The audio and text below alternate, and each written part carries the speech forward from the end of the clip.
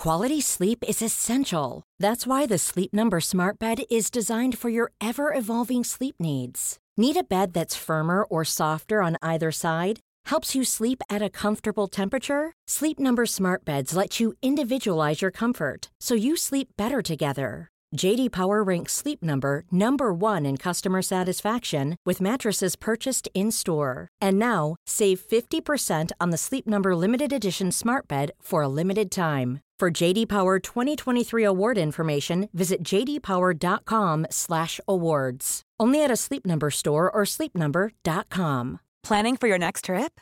Elevate your travel style with Quince. Quince has all the jet-setting essentials you'll want for your next getaway, like European linen, premium luggage options, buttery soft Italian leather bags, and so much more. And is all priced at 50 to 80% less than similar brands. Plus, Quince only works with factories that use safe and ethical manufacturing practices. Pack your bags with high-quality essentials you'll be wearing for vacations to come with Quince. Go to quince.com/pack for free shipping and 365-day returns.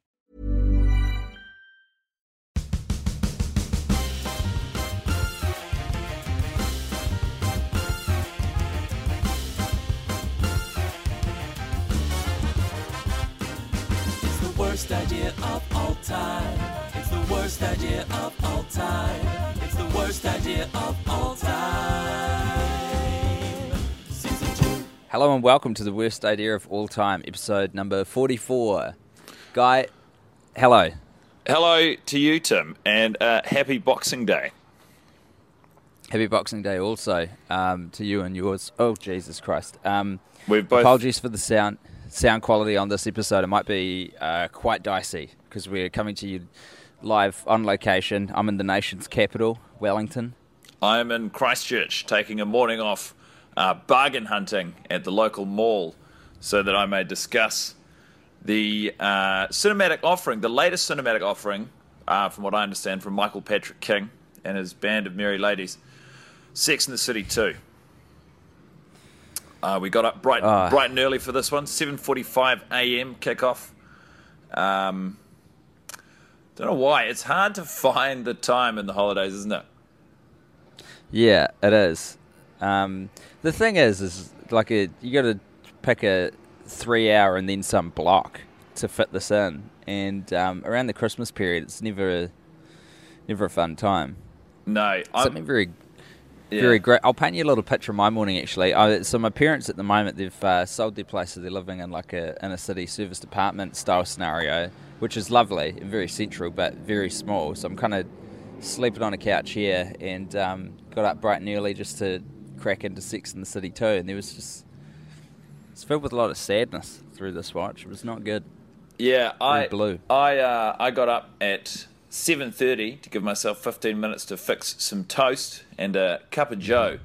And this is not the first time, but there's mum and dad have got some weird new media system installed, and I actually got to watch it on Netflix on a big TV. It's the closest I've come, apart from I think we watched it on a projector, to seeing it in cinema. It was quite it was good for the audio. I was picking up all sorts of audio cues.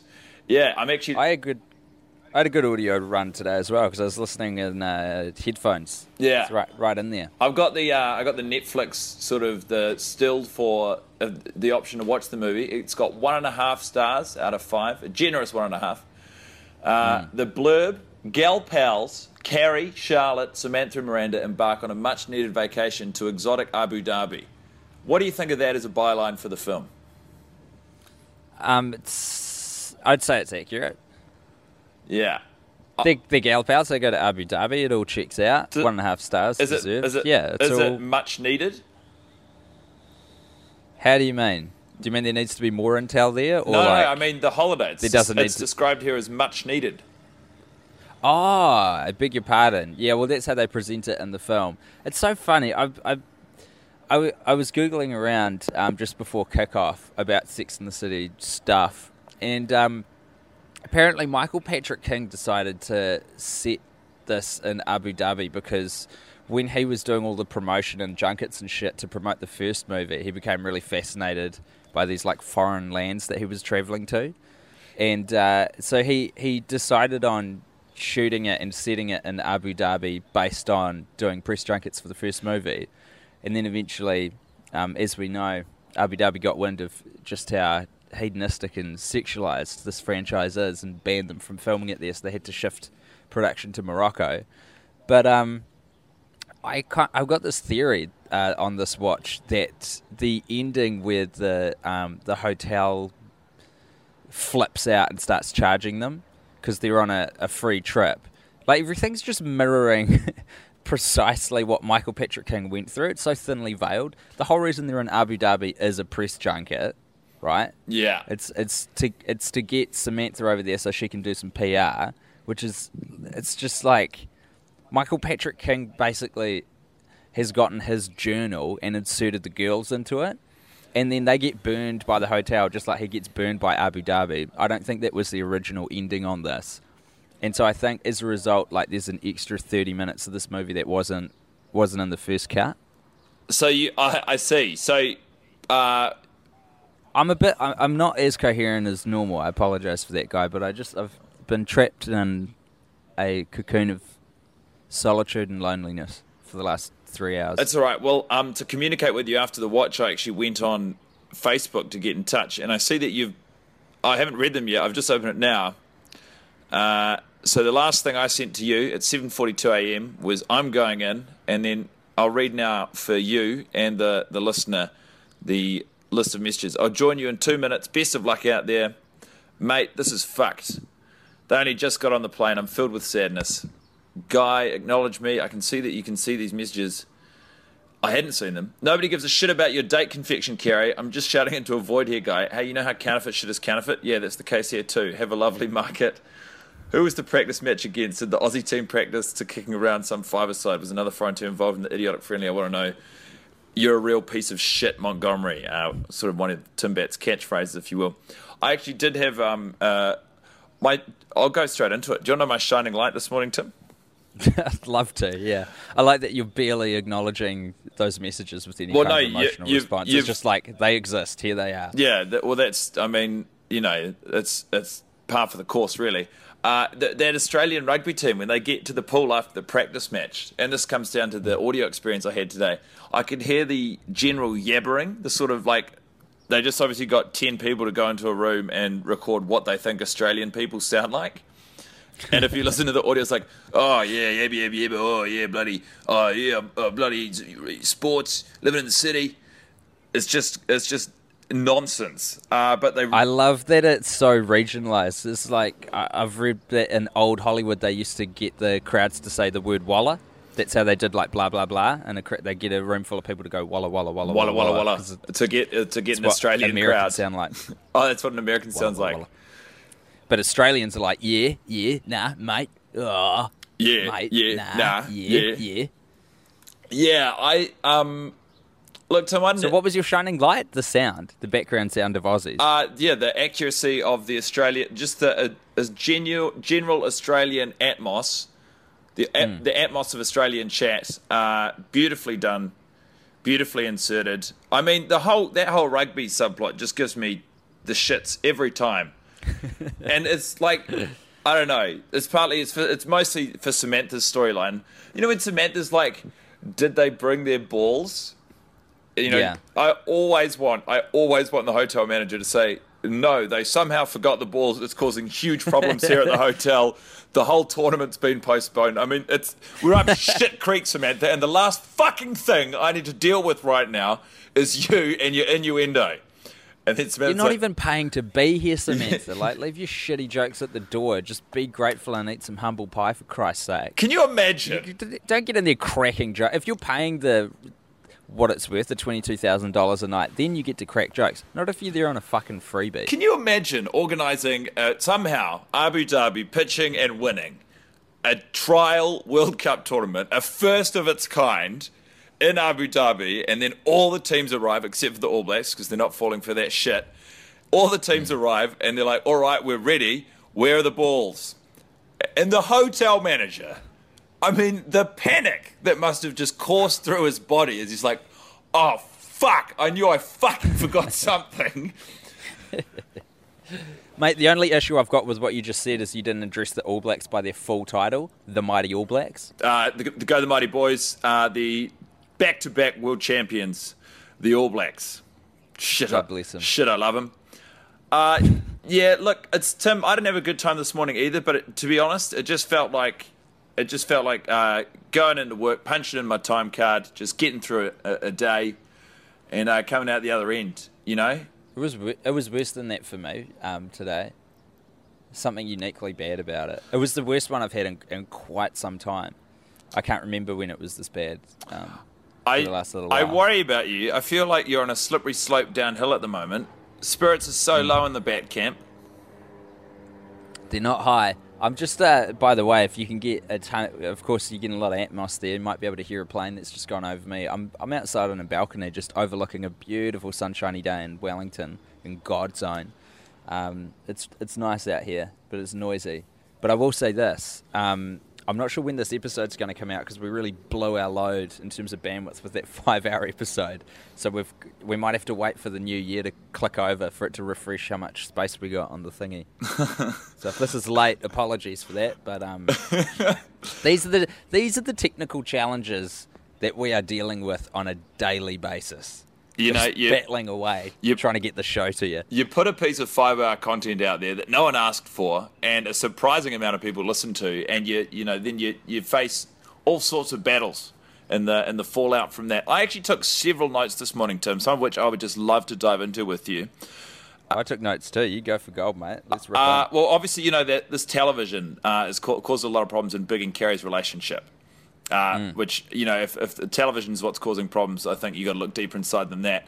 She's saying to him, I don't want to be one of those boring couples who watch TV in bed and don't talk. Could you imagine? So they got back together, whatever, in 2010. Could you imagine 5 years later what Netflix has done to this couple? It has completely rewritten the rule book on watching television in bed. I mean, do you think Carrie's made her peace with that, or do you think they're just a seriously unhappy couple? I actually suspect that streaming services like Netflix have brought people like Carrie into the fold where they're more understanding, because it's not like previously when the uninitiated would think of television, you just think of this big grey blob of Deadliest Catch in your head and you write the whole medium off as a whole. But what people have access now is they've got access to niche content that fits their requirements, what they want to see. You got a little itch that can only be scratched by a doco? Mate, tons of them on there. Do you want a bit of light entertainment or some really well-executed drama? Maybe an excellent comic book series, a la Jessica Jones? Fucking flip that on. It's all there waiting for you. This episode brought to you by Netflix. Yeah, as they all are. Well, that's a fair point, I guess. So maybe it isn't the death knell. The other thing around that TV was when he's watching Deadliest Catch, and you can hear one of the characters in Deadliest Catch going, "Is that all you got?" Yeah. That sounds to me so much like Aiden. It's so weird that you say that, because I think I've got a vague memory of... I thought... I heard that voice this watch, and I thought something, and I can't remember what my thought was, and it might have been that as well. It's got to be. But surely if they have used the name Deadliest Catch, they're using a real clip from the real show, right? Well, Aiden, or whatever the actor's name is, probably spent a bit of... He could have been shooting a crab fishing movie, and he did some research by going on Deadliest Catch for a week. Could be a celebrity guest episode. Oh my God, the crossover. That'd be so good if Michael Patrick King snuck that in and didn't tell anyone. That the guy who plays Aiden is in Deadliest Catch, and that's the clip that they fished out.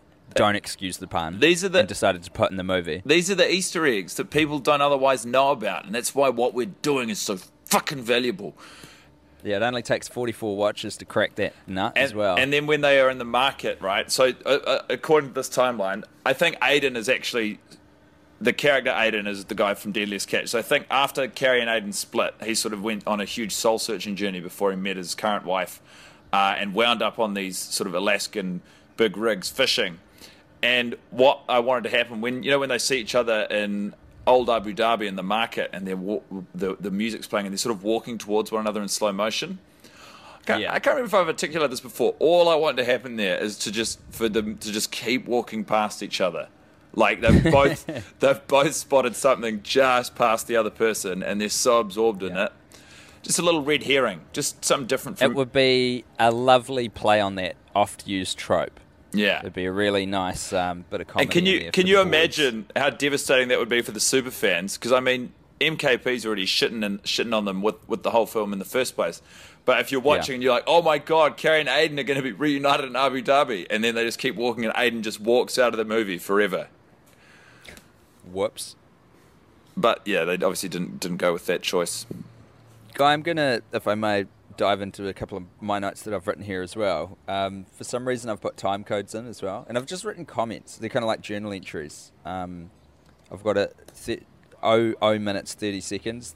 The movie appears to be playing slowly. Alicia Keys in slow-mo or something. I'm scared. Yeah, I remember that thought. That was... It felt... I actually checked my media player on my laptop to make sure I was playing it at the correct speed, because it felt like everything was playing at about sort of 75% of what it should have been, which was terrifying, because then what is already a 2.5 hour movie could have turned into like 3 1/4. But it wasn't. It was just my mind playing tricks on me. It just felt longer right from the get-go, right from the first frame. Yeah. Terrifying. That is terrifying. It's also kind of empowering if you think about what the human brain's doing there and is capable of. And you think about, your personal mental relationship with this movie. I mean, this movie is running ram shot. Is that the word? It's running riot. Rough shot. It's just running all over you, mate. You're sort of this passive target, and the movie's just a big tank. You've got to stick up for yourself. When the movie starts, you need to stand up in whatever room you're in and look at the screen and say, "No, not today, death." Quick shout out to Till Death Do Us Part, our sister podcast. A lovely enterprise which involves only watching a terrible movie once a year. Do you call it a sister project if it's you doing it, or is it generally if it's like other people but the spirit connects it? You choose. I call it a sister. It's our sister podcast. You can check it out at deathblart.com, I think. Did I buy that URL? Definitely at tilldeathdousblart.com. Shout out to the McElroy brothers, my brother and me. The next note I had is at the 6 minute mark. Now, Guy, I'm going to paint a picture for you. You're at a wedding that's in Connecticut. It's 2 dudes getting married. You're fully dressed. You've done your hair. You're ready to get out the door. Like, a lot of time and energy has been put into getting yourself perfect. Are you going to fuck at that point? Someone you're married to? I love this line of questioning. Look, you gotta. I actually admire this about Karen Bigger. They're indulging their sexual whims. It's important for a healthy relationship. I see your point, though. I don't think. Thanks, Dan Savage. I didn't know you would have such a strong opinion on it, but I was actually happy to hear that. You're right. Maybe I'm being unfair. But yeah, I mean, it goes both ways, though, because you do have to think Carrie is the best man. She has obviously spent a lot of time on her hair. I mean, it's a bloody crow's nest. It's crimp city, baby. It's obviously taken so long to do, but it is so shit. She also comes, because Big's like, "How's my tie?" And then Carrie comes out and says, "How's my tie?" Which is classic, both of them, first of all. They're both self-involved. She kind of overrides his question with the fact she's also wearing a tie. And then he's like, "You need a little help." Touches it for 10 seconds and proceeds to do absolutely nothing to the bow tie. I just think, I like your question, but I'm all for them having sex. If anything, that's good on you. A rare bastion of hope for their otherwise doomed relationship.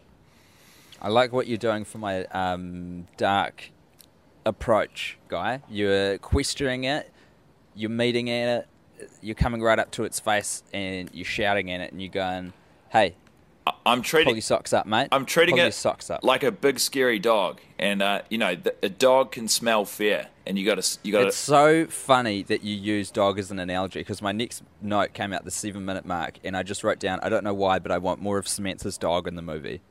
And I do. I stand by that comment. Yeah, it's funny. It's wearing a little hat. There's a lot to like there. Tim, before we plough through the rest of your notes, because I'm curious, I would like to know, at what point did your note-taking seriously start to drop off? Because there's no way in hell you kept up this level of note-taking for 2.5 hours. 20-minute mark. And then what happened? I had 2 more notes after that, and that's it. And what was happening in your mind? I just kind of surrendered, I guess. Because it's sort of like the notes are almost like you were putting up a battle to the movie. You're like, yeah, I'll think about you. I'll chew over you. I'll try and come up with some angles. You know, I'll think of some thoughts while I'm watching. And then eventually it's just sheer brute force of the film. You just go, oh, fuck it, fine. You win. I'll just switch off. I'll just let you wash all around me with your Does it occur to you insipidness. the insanity of trying to wrestle with an inanimate object such as this movie? The movie will pay. It's like hitting a tennis ball against a wall and hoping to win. Yeah, you're right. You're right. Makes no sense. Because I'm at a few notes throughout. But yeah, it drops off. That point, I think we flagged it last week when they have that argument and the whole movie just turns to shit. Oh, I mapped that out, actually. It's interesting, because that happens at the 27-minute mark of the film, and Sex and the City episodes on HBO were half an hour, and they don't have ads. So they would have been almost exactly that length. So it is like...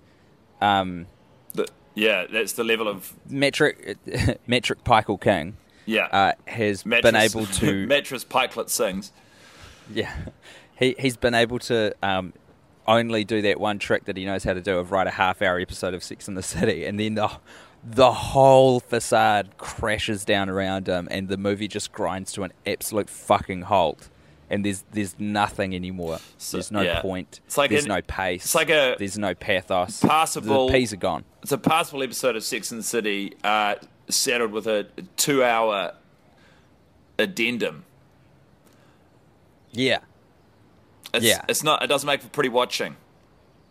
An epilogue that involves the girls going to Abu Dhabi and one of them pashing someone who's not their husband. And then actually, and this ties in quite nicely with what I noticed this week. And I think I've said it before, but like just the clutching at straws. So pretty much when they're tying up all the loose ends that they've sort of scattershot put through the movie, namely the passport going missing.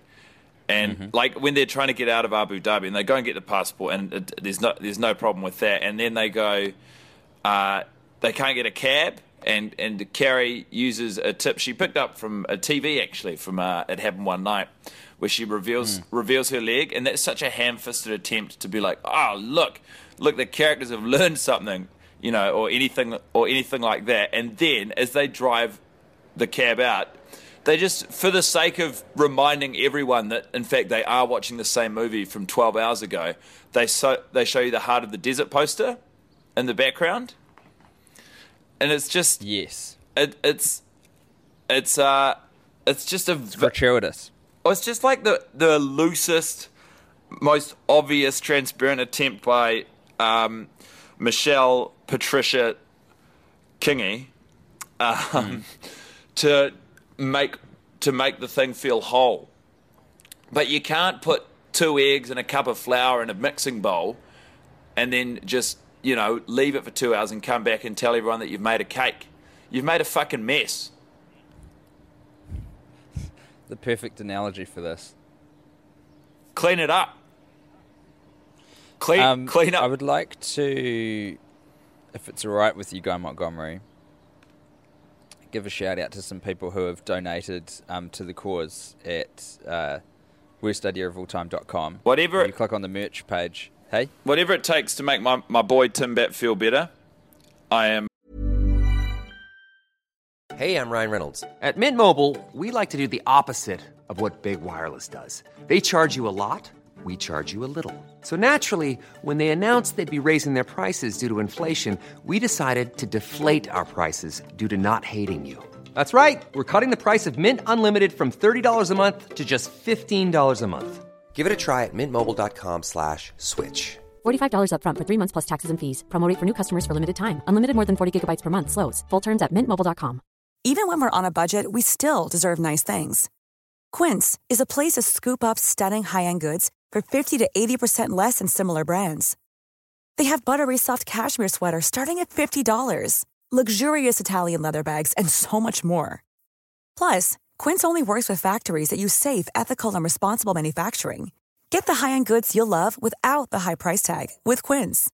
Go to quince.com/style for free shipping and 365-day returns. This episode is sponsored by BetterHelp. Now, Tim, you know I'm a huge advocate for hiring an objective, licensed professional to tell my problems to, so that when they tell me what they think, I know I'm getting it straight. That's where BetterHelp comes in. That's right. BetterHelp have a big pile of professionals to talk to at your convenience online. You've done a bit of therapy, right, Guy? I started doing therapy during, there was a pandemic, I don't know if you remember, and the benefits were immediate and long-lasting. They help give you skills that you can use when you are in stressful or anxious situations. Honestly, it's changed my life for the better. I guess that's why they call it BetterHelp. Get it off your chest with BetterHelp. Visit betterhelp.com/alltime today to get 10% off your first month. That's BetterHelp, HELP.com/alltime. I think it's important we keep recognising these people because they're troopers. And to all the people who bought T-shirts and stuff and posters for like Christmas and whatnot, fucking God bless you, because it really warms the cockles of Guy and I. So there was two girlfriends on Facebook that flicked us a message. They had got each other the same shirt. Our merch. Yeah, I'd actually as a Christmas present. I would like to speak to. I'd like to speak to that just quickly. Would all you pussy ass motherfuckers please buy one of the T-shirts which says "Love Every Day"? From what I've noticed online, no one has bought a T-shirt representing my tattoo, and I'm going to go on a limb and say it's probably because it leads with the Latin word cunctus, meaning love. Now, I understand that, you know, at a glance, it might appear to be another much more unsavory word, but it's not. I've got it on my body. The least one of you could do is wear it for one day of your goddamn lives. I treat this as a contest, and Tim is pretty much beating me. I don't know how many to zip. I haven't sold a single fucking T-shirt. Oh, mate. Oh, mate. I don't know what to tell you. You're going to lose. You're going to lose heartily. Annabelle Pyrie is the cool person who sent us the photo of her and her mate wearing the T-shirts. The following people have donated to us, though. They didn't even ask for anything in return, Guy. They just flicked us money. Alan Daig Green, he gave us $50 for crying out loud. And he has written a note to us saying, I waited until the director's commentary to watch the movie, and goddamn, I sat through the entire 5-hour episode and watched the movie twice in a row. Oh, Jesus. You two are legends, possessing an unreasonable power to entertain. Also, you demonstrate an alarming familiarity with United States geography. I know fuck all about New Zealand geography. Cheers, Alan, for saying so. I love the States. We're Americophiles. Just for anyone listening who hasn't listened to the 5-hour episode and is thinking about doing it the way Alan did, I don't think that's the right way. I think the right way is to just bite it off in small chunks. I think do it on a trip. I wholeheartedly recommend getting on a plane and having that downloaded into your iPhone and just shutting your eyes and letting it wash over you.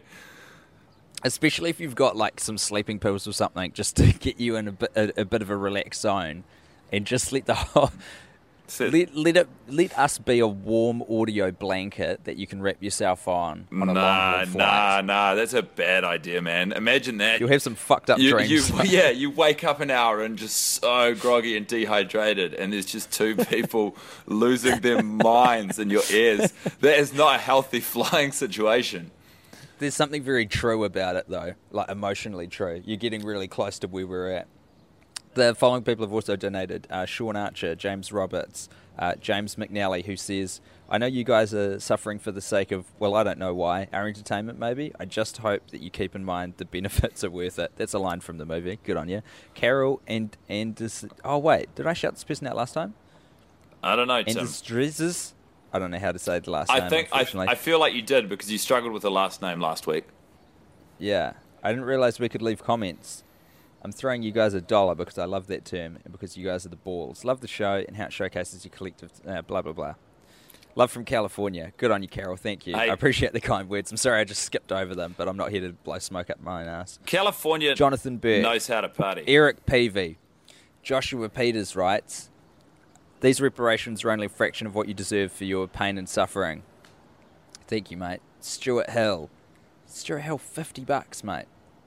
Stuart Fellas, Hill. just $50 to let you know that a dude in Dallas, Texas has listened to every episode and enjoyed every single second.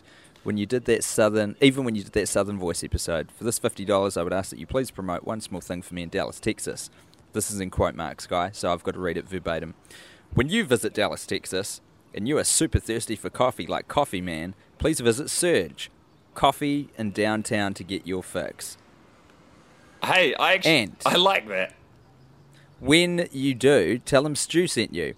I'm not the owner. I get nothing from this. I work at an ad agency around the corner and trying to get these guys a little publicity because I love them and they are good humans. They are no Big Pipe, but if Big Pipe was a coffee business in Dallas, Texas, then Surge would be them? Maybe? Probably? Go. Love, Stu Hill. Stu? I do love you, Stu Hill. Okay. Good on you. Well Surge done. Coffee. You bloody Trojan horse and ad for this coffee house into our podcast.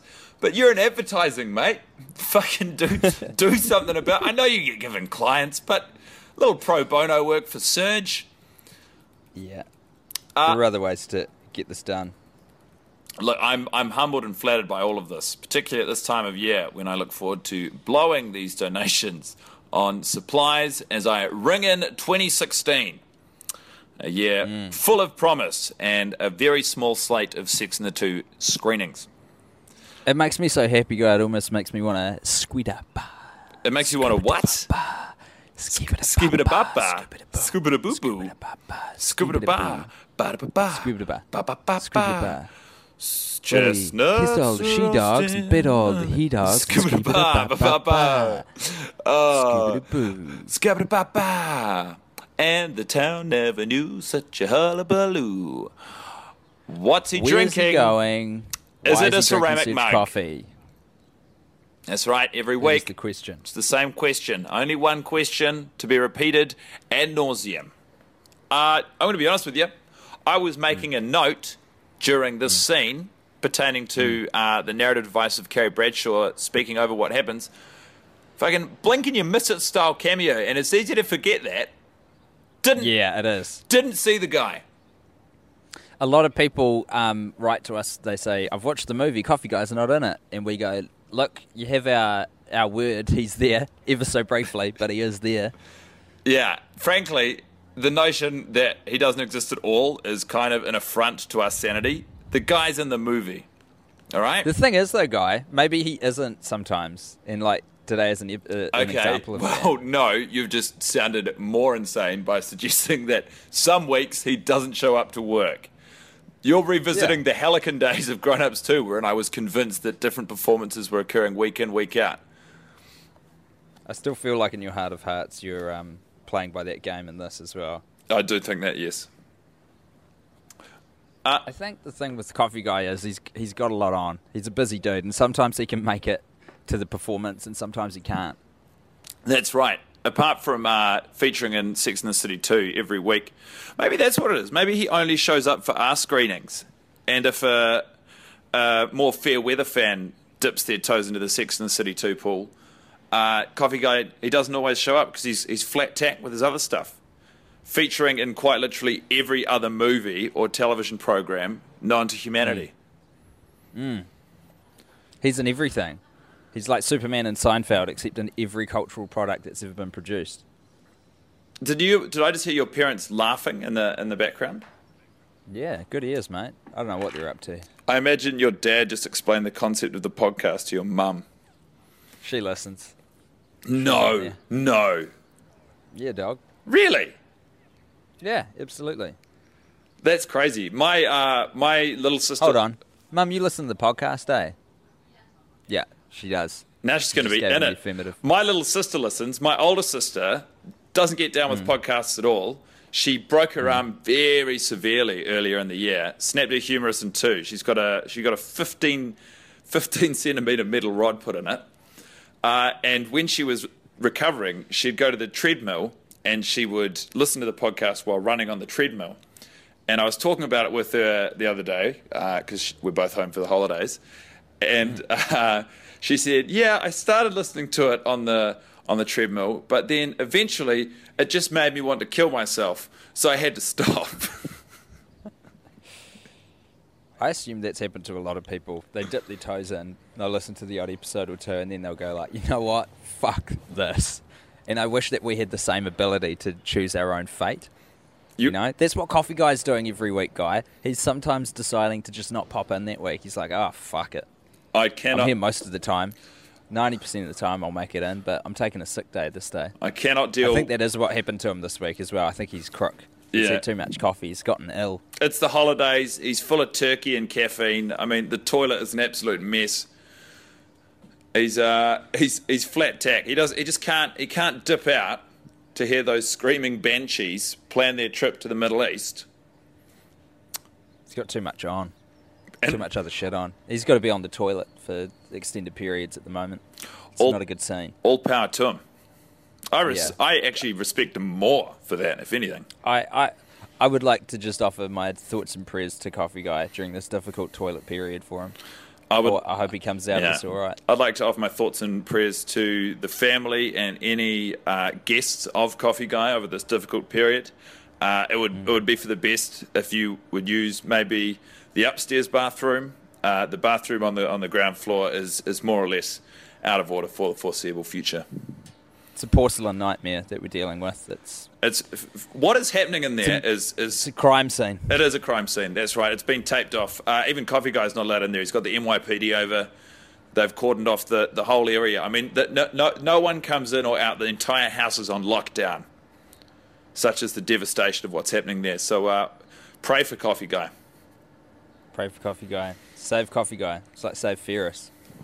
If you're familiar with John Hughes's career during the late 80s.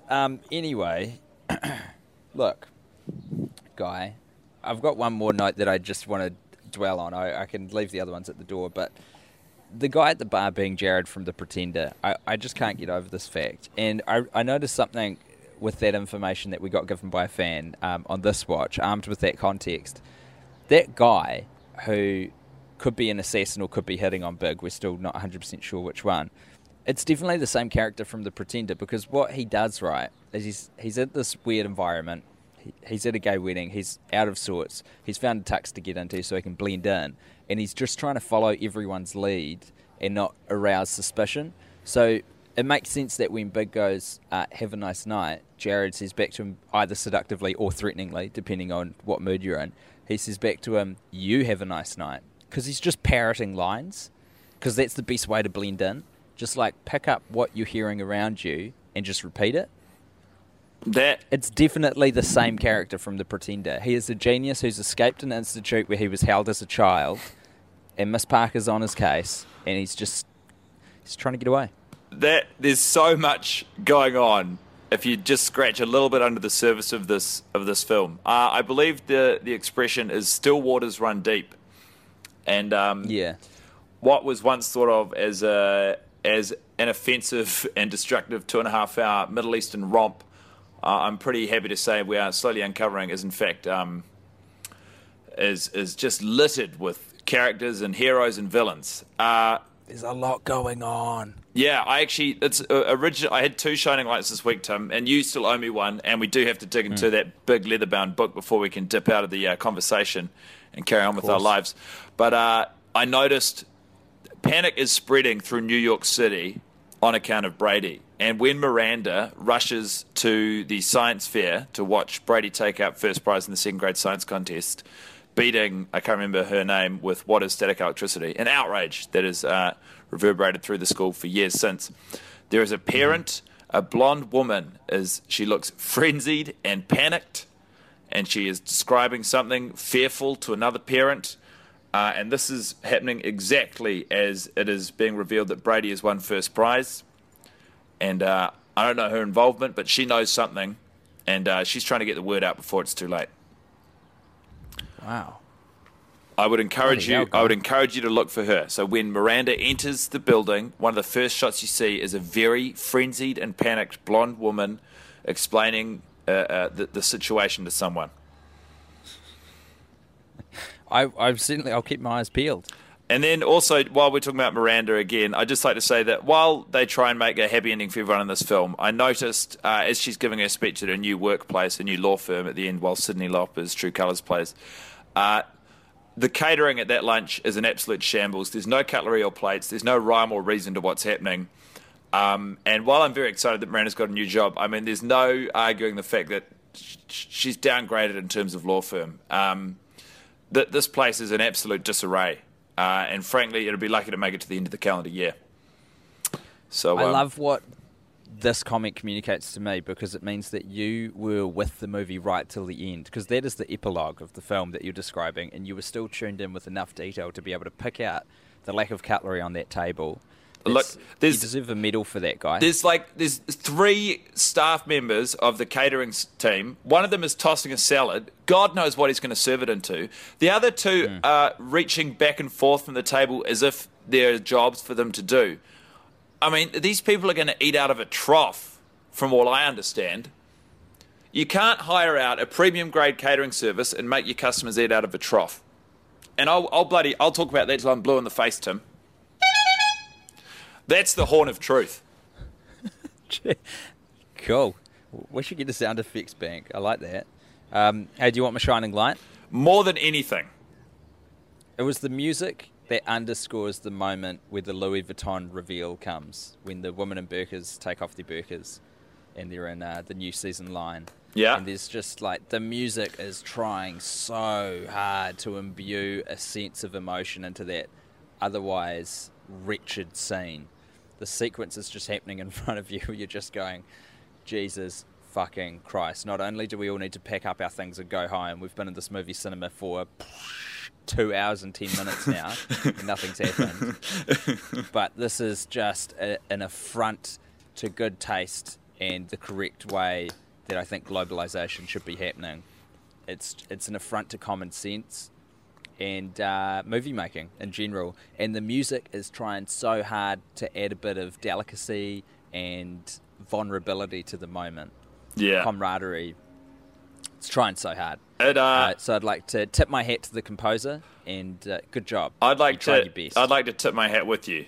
The amount of work that was left to the scoring of this film is unfathomable. The fact that the composer and the orchestra who played the music don't get a leading title credit at the start of the film is it's an insult, and it's an indicator to the egomaniac that was Michael Pickles Kingston.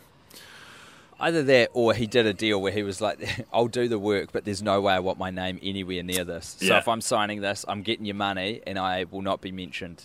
Give me a pen name if you need to put some title card there for composer. Equally possible. And now, as always, Tim, it's time to head up to the 30th floor of a huge glass building.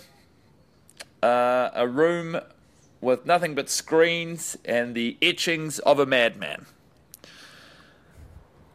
It is, of course, Mr. Big's big book of ideas. What's he brewing? What's he thinking?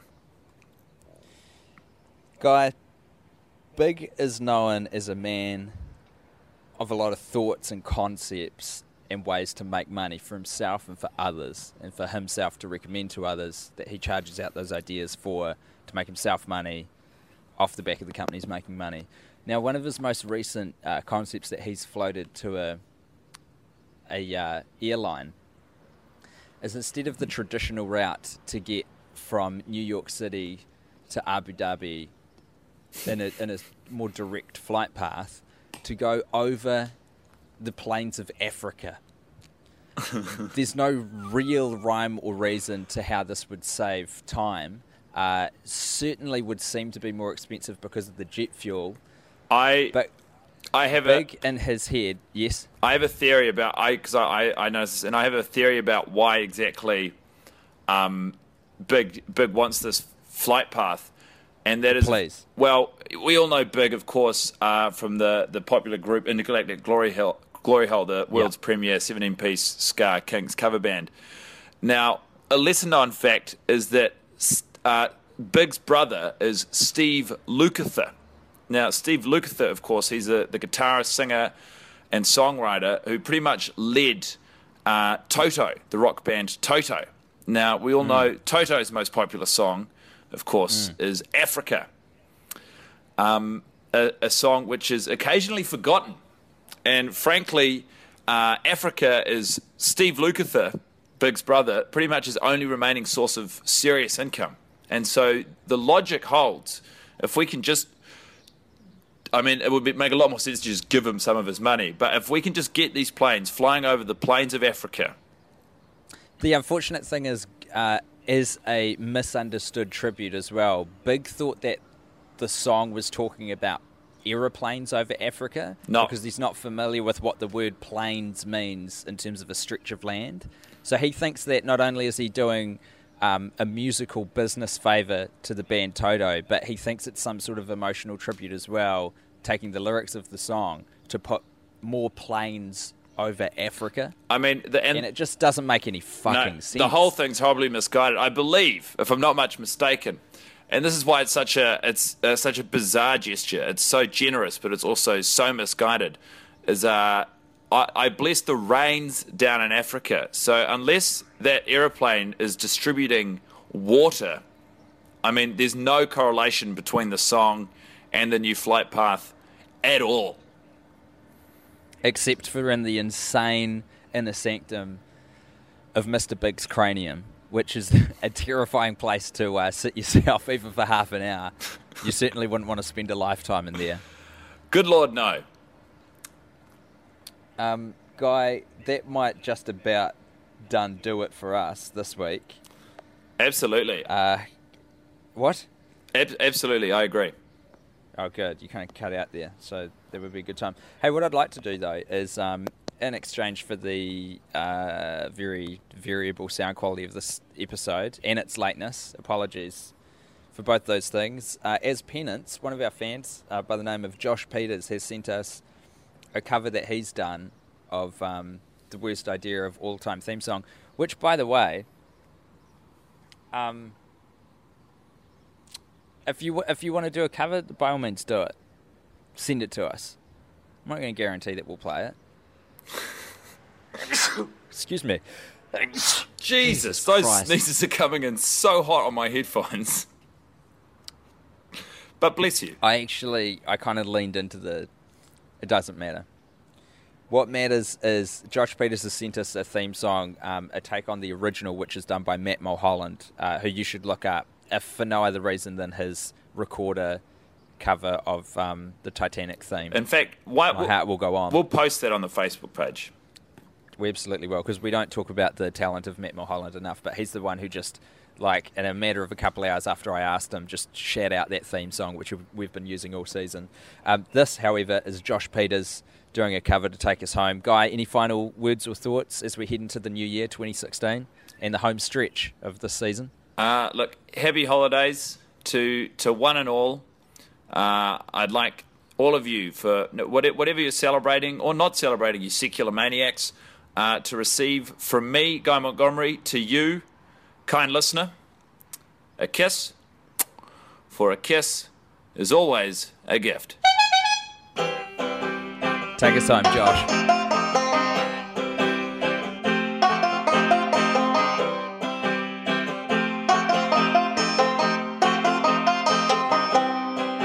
It's the worst idea of all time. It's the worst idea of all time. It's the worst idea of all time. Season 2. Even when we're on a budget, we still deserve nice things. Quince is a place to scoop up stunning high-end goods for 50 to 80% less than similar brands. They have buttery soft cashmere sweaters starting at $50, luxurious Italian leather bags, and so much more. Plus, Quince only works with factories that use safe, ethical, and responsible manufacturing. Get the high-end goods you'll love without the high price tag with Quince. Go to quince.com/style for free shipping and 365-day returns.